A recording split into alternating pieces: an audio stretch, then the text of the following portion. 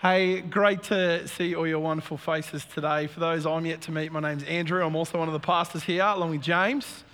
And we are really glad that you're with us in church today. We're continuing our Multiply and Magnify series, and just these two concepts hand in hand, that as we magnify God, as we actually get a sense of His glory and His power and His size. You know, when you magnify something, you actually get a greater perspective on what something actually is. You take a telescope and you look at the heavenly kind of, the stars in the sky, and as you magnify it, you start to get a greater sense of what they are, and that's what we believe we need to continue to do as a church, is to magnify God. But in the midst of that, we're also reminded of the mission that we have, which is to multiply. And today I want to talk about what it is to multiply the ministry of Jesus. And there's a whole bunch of tacks that I could take on this one. I mean, we could talk about Jesus' words in John 14 where He says, I need to go back to be with the Father, but then I'm going to give you a gift, the gift of the Holy Spirit, and you're going to actually do greater things than what I've even done. And that's kind of a bit of a mind-bending verse when you think about it, because Jesus says, when you think about all that Jesus did, the miracles and the ministry, when He says you're going to do greater things, I think what Jesus is saying is, actually, if I entrust my ministry to a whole bunch of people that aren't going to be bound into this one space, but are actually going to spread into all corners of this world with the power of the Holy Spirit and the message of Jesus, you're going to see more things in more places than what Jesus Himself, the bodily form, God Himself in Jesus could do in the space that He was in. And so we could talk about that you're part of how God wants to equip you is to fill you with His Spirit so that you can be part of His rescue mission. And it's crazy to think, I question God's strategy, right? That He decided to use people like you and me to be His hands and feet on this world. Because I don't know all of you deeply and intimately, but I know myself, and I know my failings, and I know my prejudices, and I know the things that I'm not so good at and the attitudes that I carry that aren't so godly. And you know yourself really well. And if you're really honest, it's a crazy strategy, isn't it? That God has put the message of the kingdom into our hands. But that's the way that He's chosen to do it. That's why the Apostle Paul calls us the body of Christ. We all come together and we all form different functions and different parts, but together the church is the hands and feet of Jesus on planet Earth. Crazy strategy, but what a thing to be entrusted to us. I want to take us to a story that Jesus told this morning in the Gospel of Matthew, chapter 25. If you like to follow along on your phone, or if you bring a paper Bible still and you want to open up and follow along with me, tell what is, for many, a really well-known story of Jesus. It's known as the parable of the talents, or in my Bible now, it's titled the parable of the bags of gold. And many of you have heard this story, and in some ways, on the surface, the meaning is quite simple. Let me read it to you. It says again, and we're going to come back to this, but any time in the scriptures, here's a little hint for how to read the scripture. Anytime you start reading a passage that begins with again or therefore, it's an invitation to go into the context because it's building on an already told story. So again, and I'll talk about the context a bit later, but Jesus says again, it will be like a man going on a journey who called his servants and entrusted his wealth to them. To one he gave 5 bags of gold, or 5 talents in the text. To another 2 bags, and to another 1 bag, each according to his ability. Then he went on his journey. The man who had received 5 bags of gold went at once and put his money to work and gained 5 bags more. So also the one with 2 bags of gold gained 2 more. But the man who received 1 bag went off, dug a hole in the ground, and hid his master's money. After a long time, the master of those servants returned and settled accounts with them. The man who had received 5 bags brought the other 5. Master, he said, you entrusted me with 5 bags of gold. See, I've gained you 5 more. His master replied, well done, good and faithful servant. You have been faithful with a few things. I'll put you in charge of many things. Come and share your master's happiness. The man with 2 bags of gold came and said, Master, you entrusted me with 2 bags of gold. See, I have gained you 2 more. And his master replied, well done, good and faithful servant. You have been faithful with a few things. I'll put you in charge of many things. Come and share your master's happiness. Then the man who had received 1 bag of gold came. Master, he said, I know that you are a hard man, harvesting where you have not sown and gathering where you have not scattered seed. So I was afraid and went out and hid your gold in the ground. See, here is what belongs to you. His master replied, you wicked, lazy servant. So you knew that I harvest where I've not sown and gather where I've not scattered seed? Well then, you should have put my money on deposit with the bankers so that when I returned, I would have received it back with interest.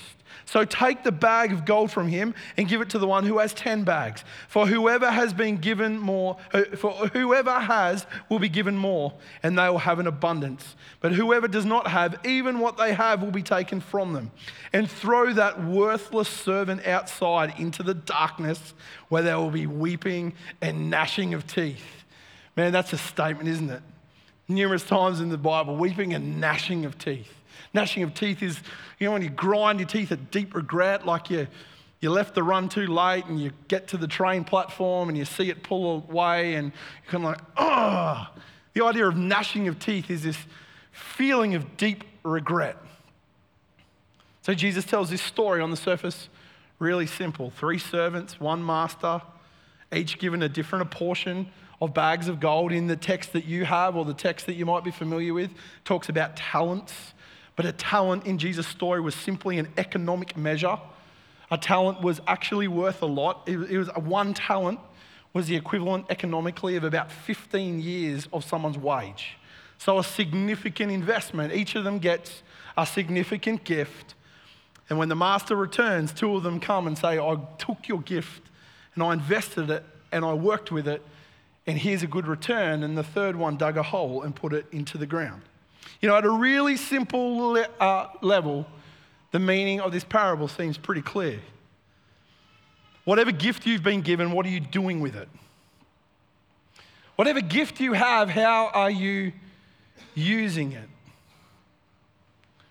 And that is a really simple and high-level understanding of this particular parable. But for some people, they've questioned whether that's too simplistic an understanding. I actually read a commentary this week that would suggest that we've all had it wrong.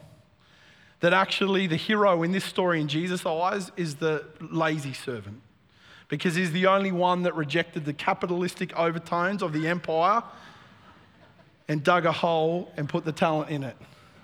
I mean, you can find multiple interpretations of this, and I have to admit their argument and their understanding wasn't bad. There was some thought put into that argument. But a lot of people have got stuck on some of the details of this parable because there's some really confronting things in it. And for some of us, we've balked at some of the details about what this says about us and what it says about God. Some of us have read it and thought, man, is God really like the master? Is he a hard master who is just looking for his opportunity to berate us for failing to do all that he equipped us to do? Some of us have read it and wondered whether we have to work harder to gain God's approval and earn his approval. Some of us have wondered whether our worth and our value is found in what we do. Some have even asked why in the parable some people are gifted more than others. They're all fair questions to wrestle with, but I don't think that this parable seeks to answer those for us. If you're unfamiliar with the concept of a parable is just a story. It's not a true story. It's in the sense of these events didn't actually happen, but it's a way that Jesus unlocked for us an understanding of God and the kingdom of God by telling stories that people would have understood, that would have made sense in the culture in which he told them. And I reckon the challenge of the parable of the bags of gold is found in 2 questions. And both of these are found in the context of the story in which Jesus tells it. The 2 questions are this, and we're going to unpack them a little bit this morning. We're doing a little bit of Bible study in church today, but the first question is this: what are we doing with what God has entrusted to us? What are we doing with what God has entrusted to us? And the second question is, how are we choosing to live our lives in anticipation of the kingdom to come? How are we choosing to live our lives in anticipation of the kingdom to come? Let me unpack both those questions for us a little bit this morning. Number one, what are we doing? What are you doing? What are we doing? You see, sometimes in our culture today, we read everything so individualistic, and we can read this from an individual viewpoint of what God has given you, the individual, and it's right and proper and appropriate to do that, but it's also got a corporate overtone. Like, I don't want this morning for it just to all be about what you need to do more, because part of the challenge is who we are together, the body of Christ, the local church that carries a mission and a vocation to share the good news of Jesus and to multiply the ministry of Jesus in our community. I reckon it's a challenge to us corporately about what are we doing with that we've been entrusted with.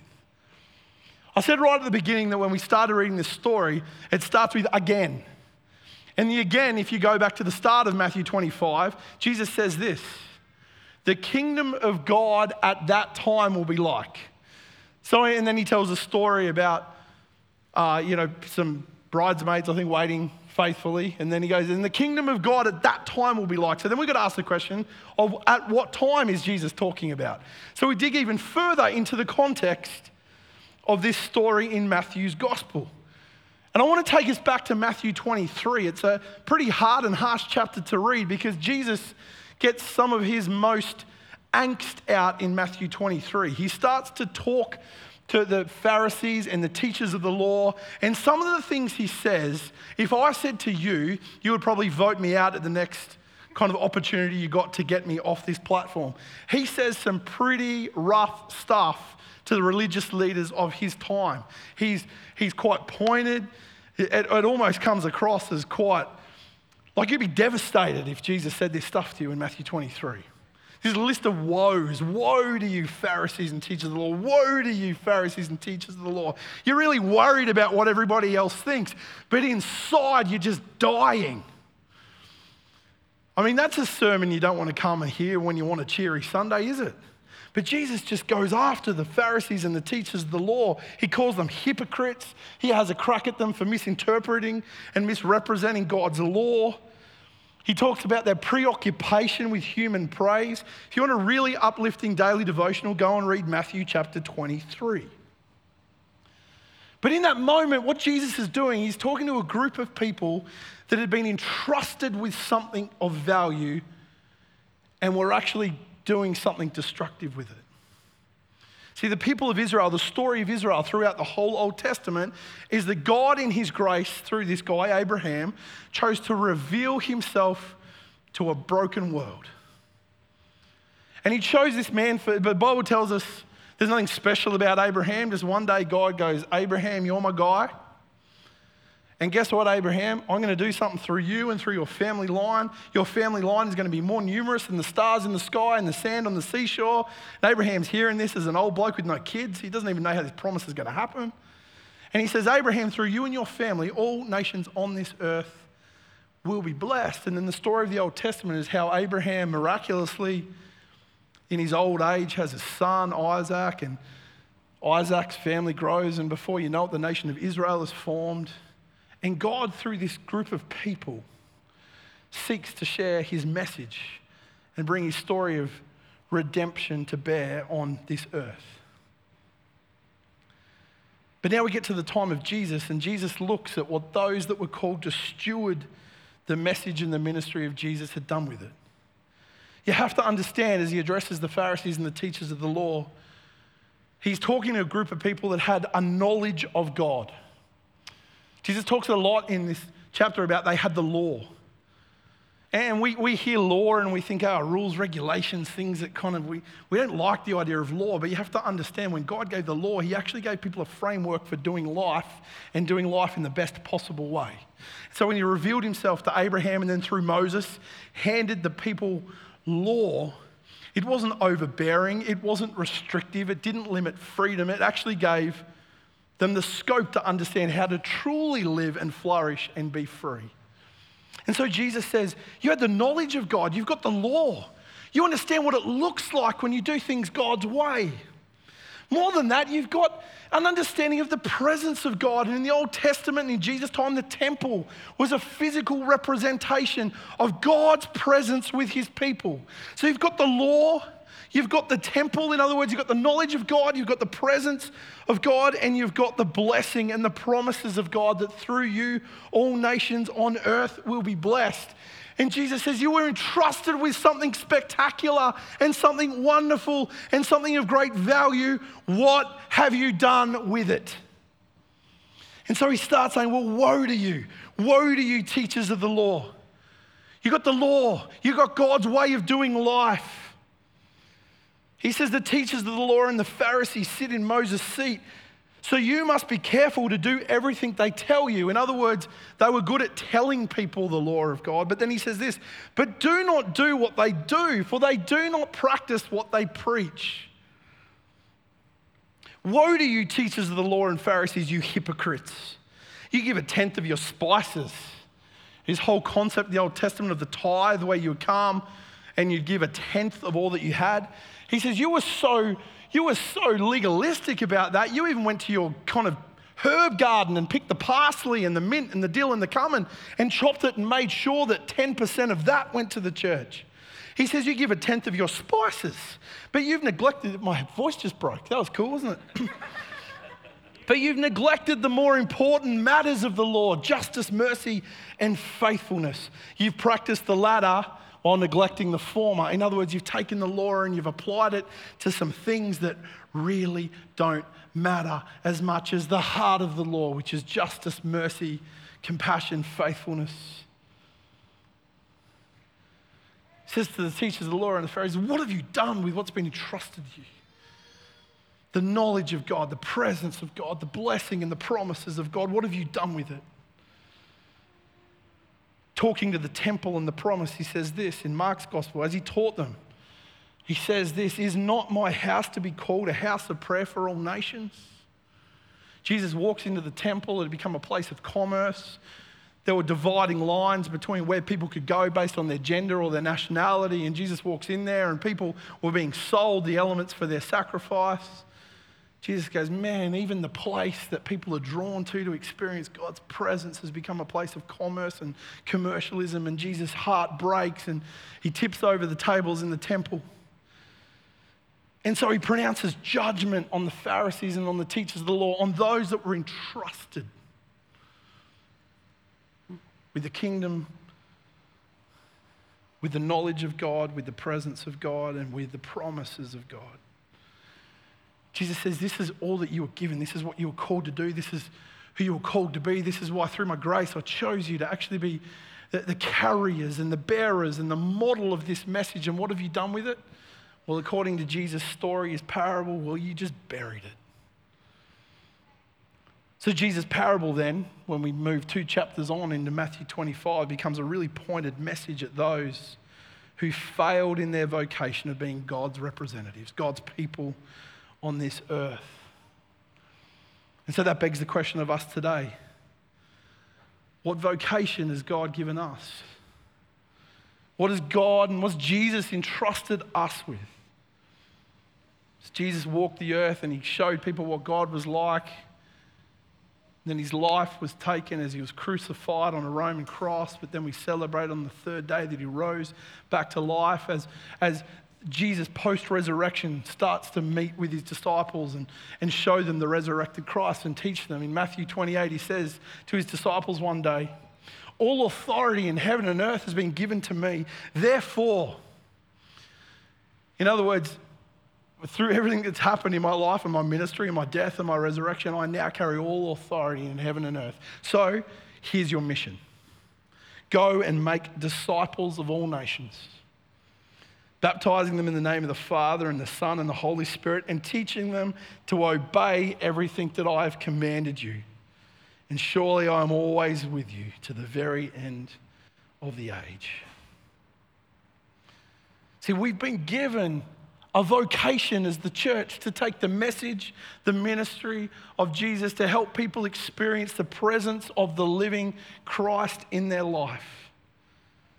See, we've been given a message, the message of salvation by faith alone. We've been given A message of the grace of God that isn't based on anything that you can do or anything that you can earn, but the forgiveness of God that comes purely through the act of Jesus on the cross, giving his own life for the forgiveness of our sins. We carry, church, the message of hope.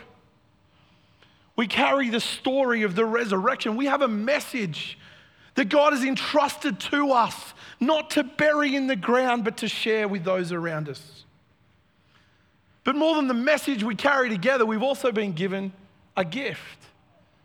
And let me individualize this a little bit for you, because the Bible talks about how God, by his Holy Spirit, gives us spiritual gifts, not just to make your life better, but what? For the building up of the body of Christ. And it says some of you have been given the gift of administration. Some of you have been given the gift of help. Some of you have been given the gift of leadership. Some of you have been given the gift of the prophetic. Some of you have been given the gift of giving. God, by his Spirit, has actually equipped you and gifted you. What are you going to do with it? Are you going to bury that gift in the ground, or are you going to use it for the very vocation that God gave it to you for, to build up his body and to bless those around you? So we've been given a message, we've been given a gift. But I want to go to somewhere that maybe you haven't thought of today. I also reckon many of us have been given, or we've experienced in our own life, God's blessing. Blessing is one of these funny words in the church, isn't it? We throw it around a little bit too liberally sometimes, and probably not liberally enough at other times. Because what do I mean by some of us have been given God's blessing? See, we read this and just think of the gifts that God gives us, but I want to talk about the blessings that you experience in your life. See, when Jesus addresses the religious leaders, he points to something much deeper than just the way they were administering the gifts that God had given them in that moment. He was saying to them, you've been blessed with the knowledge of God and the experience of his presence, and instead of sharing it, you've wasted it. See, relationship with them, with God, the knowledge of God, the experience of God's presence had just become such second nature that they'd started to take it for granted. And I want to ask us this morning, how many of us have just become so familiar with the things of God that we've actually become complacent in how we live it out in our lives? I regularly have a conversation as a parent with my kids, and some of you parents here would know this conversation. Sometimes it's because I'm cranky and I just have no other go-to, but other times it's because I want to remind them that they've got a pretty good life. Have you ever pulled out the line, I should take you to a part of the world where there's no food? That's on my bad days. But I berate my kids at times, trying to remind them constantly about how blessed they are. But the reality is the same for all of us, that sometimes we don't see the blessings because we've become so familiar with it that it just becomes the norm. And many of us have grown up in a world where we've never known what it's like to not have food on our table or shelter over our heads or resources to go and get the medical care that we need. And because it's become so second nature to us, often we lose sight of the blessing that it actually is, and we become in danger of taking for granted that which God has given to us. I reckon it's the same challenge for many of us in our faith. Sometimes we've lost sight of the things that God has given us and entrusted to us because it's just become so familiar. Sometimes the resources that we have, we don't even see. So I would say every one of us in this room has been blessed by the geography of our birth. What does that mean? I don't know what you and I did to deserve to be born into a country with great wealth and great resource and great healthcare and great access to education and great access to clean water from every tap on our property. What did we do to be any more deserving of that than those who grew up in war-torn countries with poor sanitation, the threat of war, the threat of famine, the threat of disease? See, we've been blessed merely by the geography of where we were born in this part of history. So we either see that as a means to just enjoy life for ourselves, or we see it as God's blessing that gives us the resources we need to care for those who are less fortunate. I'm I'm so overwhelmed, Gateway, by the generosity of this church to our Christmas offering this year, where we together put a little bit of money where our mouth was and giving a gift that's now over $400,000 to build, more medical facilities in Yotcom and Kitgum, Uganda. That's part of us recognizing the blessing of the resources that we have. Some of you have been blessed with great resource. Do you see the resources that you have? Do you see your bank balance? Do you see the things that you have access to simply as a means to look after yourself, or do you see them as a means to bless others? Some of you have been given the blessing right now of great health. Do you see that as a means just to celebrate that things are good for you, or as an opportunity to serve others? Some of you have got the blessing of stable family. And I recognize in this room, we've all got mixed stories in this one, but maybe you've grown up in a really stable family and community space. You either just see that as good luck for yourself, or maybe you could see it as the opportunity to offer community to those that don't have it. Some of us have been blessed with a really good life. Is that something you just gather for yourself, or do you see it as God's blessing to allow you to be a blessing to others? See, I reckon one of the challenges sometimes is the good things in our life we start to see as burdens. Sometimes when things are going really well for you, the lament is it's really hard work caring for other people. Sometimes what's been handed to you as a blessing can start to feel like a burden. Sometimes it's a burden because you realise when you've been blessed with something, there's some work that follows that. I remember a couple of Christmases ago, I got delivered I had someone ring me and say, we've got this overflow of things that we'd like to bless people with. And so that's fantastic. What a position I get to be in, that I get to take those phone calls and I get to be the recipient of a really generous gift that then I get, with having done nothing to procure it myself, get to hand it out to others. Problem is, when it all arrives, you look at it and go, oh, this is some work I didn't have on my list when the week started. This is going to be a pain. I'm going to have to ring some people. I'm going to have to drive some stuff. I'm going to fill my car up. See, sometimes blessings can feel like burdens because we've lost sight of just how blessed we actually are. If that's how you feel at times, Galatians 6:9, Paul writes this, let us not become weary in doing good. You know what? Because it's easy sometimes to get weary while doing good. But let us not become weary in doing good, for at the proper time we'll reap a harvest if we do not give up. Maybe the thing you need to hear this morning is you need to be reminded about how blessed your life actually is, and see it as something that God has entrusted to you, not as something to build your own health and well-being, but as something to bless others with. See, we've got to ask the question of the parable, what has God entrusted to us? He's entrusted to us, his church, the message, the ministry of Jesus. He's entrusted to you spiritual gifts that are meant to be blessings to others, and he's entrusted many of us with the opportunity to use that which we've been blessed with to care for and build others. What has been entrusted to you? The second question. So there were two questions, but the second question I reckon this parable challenges us with is this, and they really go hand in hand. But how are you living in the anticipation of the kingdom yet to come? Many of us in years gone by heard a message around Christian faith that suggested this. It's all about your salvation. Get yourself right with God and then do whatever you can to endure this world until God takes you to glory. That is not the message of the gospel. The message of the gospel is God wants to save you into a brand new purpose so that you can help bring Jesus' prayer into reality, that the kingdom of God would come on earth as it is in heaven. In other words, if you've received if you understood God's grace and salvation, there's some work for you to do. So how are you going to live in anticipation of the fact that with Jesus, he announced the coming of God's kingdom, but the Bible tells us that one day he's going to return and make all things right. And we live in this intervening time. It's called the time of the kingdom come, but not yet. Because when Jesus came, he announced the kingdom of God, and then he said, all authority on heaven and earth has been given to me. I want you to go and share the message and do it with the anticipation that one day I'm going to return and make all things right. And we're living in the tension of the in-between right now. So how are we going to live in that time? Let me take you back to the context. I looked at Matthew 23 that spoke about woe to those that God had entrusted with the message and the knowledge of God and the presence of God and the promises of God and had buried it. But if we go into Matthew 24, Jesus starts to, again, it's a challenging text to get our mind around, but he starts to talk about the kingdom that is to come. He says this, therefore keep watch because you do not know on what day your Lord will come.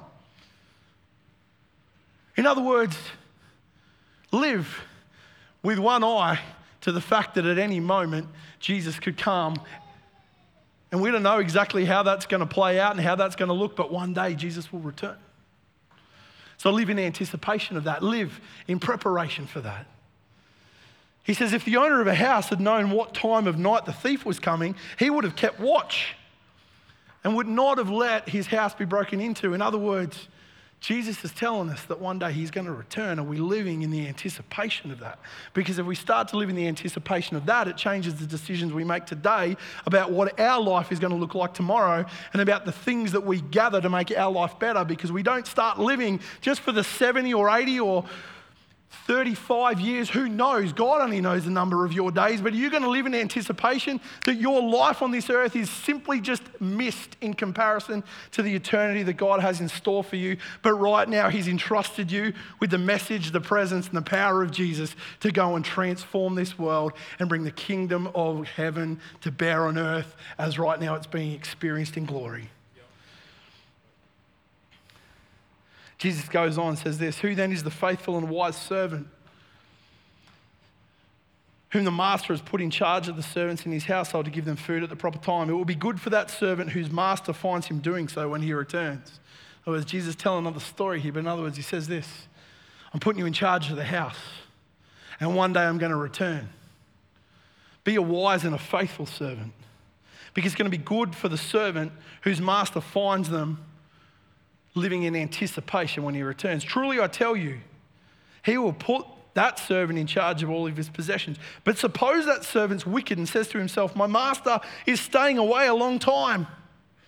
And then he begins to beat his fellow servants and to eat and drink with drunkards. The master of that servant will come on a day when he does not expect him, and an hour where he is not aware, and he will cut him to pieces and assign him a place with the hypocrites, where there will be weeping and gnashing of teeth. There it is again. And all Jesus is saying is, maybe I'm coming back and I've given you something to do. What are you going to do with it? What are we going to do with the message that Jesus has entrusted to us? See, we live in this age in between. But in the in-between, there's work to do. So let me make this really practical, because I want to give us two things that I reckon stop us from stepping in to being people that take that which is entrusted and doing something with it. And for that, I want to go back to the story of the bags of gold for a minute. 3 servants, 1 master, first servant, 5 bags. Master comes back and he hands him 10. Says, look, I put to work that which you gave me. The second, you were given 2, comes back and he's doubled the investment. He says, I put to work that which you gave me. The third buries his treasure in the ground. Then the man who had received 1 bag of gold, back to the scriptures, Master, he said, I knew that you were a hard man, harvesting where you'd not sown and gathering where you'd not scattered seed. Listen to this. So I was afraid, and I went out and hid your gold in the ground. See, here is what belongs to you. And his master replied, you wicked, and listen to this bit, lazy servant. The servant's excuse was fear, and the master's rebuke was laziness. I wonder if fear and laziness are 2 things that get in the way for us living out the call and the vocation that Jesus has given to us. Because Jesus has entrusted us, both individually and as his church, with a life-changing, eternity-transforming message of hope, grace, and redemption. Jesus has entrusted you with gifts that are fueled by the Holy Spirit to transform people's lives and to be a blessing, to build up the church. And many of us live just in the reality and the knowledge of God's blessing in our own lives. I want to ask you this morning, what are you doing with it? I wonder if for some of us, it's fear that actually keeps us stagnant in our faith. Maybe it's because we've got a really mixed up and wrong view of God as a harsh kind of judge that's just waiting for us to take one misstep and is going to beat us. And so we don't want to kind of step out in case we just get it wrong. And put that in the context of all that we know about God. That is not what God is like. So I wonder for some of us if the reason we're not acting on and we're not working on that which God has entrusted us with is because of fear. But I wonder for others, it's just simply because we're lazy. I reckon this is a really prophetic word for our time, because we live in a time where people are busier than they've ever been, but probably less productive than ever before. Wasting more hours doing things that have no eternal value of consequence. We've got to be really careful that we don't mix laziness and rest into the same conversation, because God has actually designed you to need rest and to enjoy recreation and to have some downtime and to sleep and sometimes just to veg out on the couch and watch brain dead television. That's not the kind of laziness that I'm talking about. It's the laziness that means we're never motivated to actually take a step towards that which God has got for us. Missiologist Michael Frost says this in his book, Surprise the World. He says, fear and laziness are mission killers. Fear of persecution, fear of standing out or causing offense, fear of having to answer someone's tricky questions. Fear will shut down missional engagement every time. Likewise with laziness. I don't mean the kind of laziness that has you lying on the couch eating Doritos and watching sports on television. I mean the inner voice that prompts you not to bother with reaching out to another person, not to bother with offering yourself in the service of others. Laziness tells you that you don't have the time. Laziness whispers to you that you need to take care of yourself first. I wonder if for many of us here today, the reason that we're not living the life that God calls us to and we're not doing something with that which is entrusted to us is driven by either fear or laziness. I'd like to invite the band to come and join me as we close out this morning. I want us to hear this individually today, but I also want us to hear it corporately in terms of who we are together. Because in the early days of a church like ours, there's only 40 people sitting here. Everybody was needed to do like multiple things, even if they weren't gifted at it. But we had to have a heart for mission, because without it, we just knew we were 2 weeks away from the doors closing.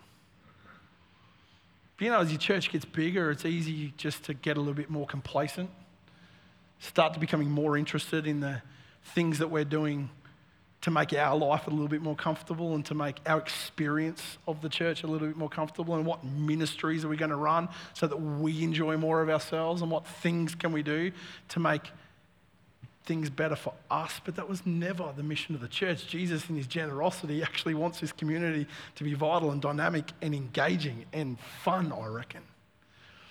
But not just to serve the purpose of making our lives more palatable, but to serve the purpose of fueling and equipping us for mission.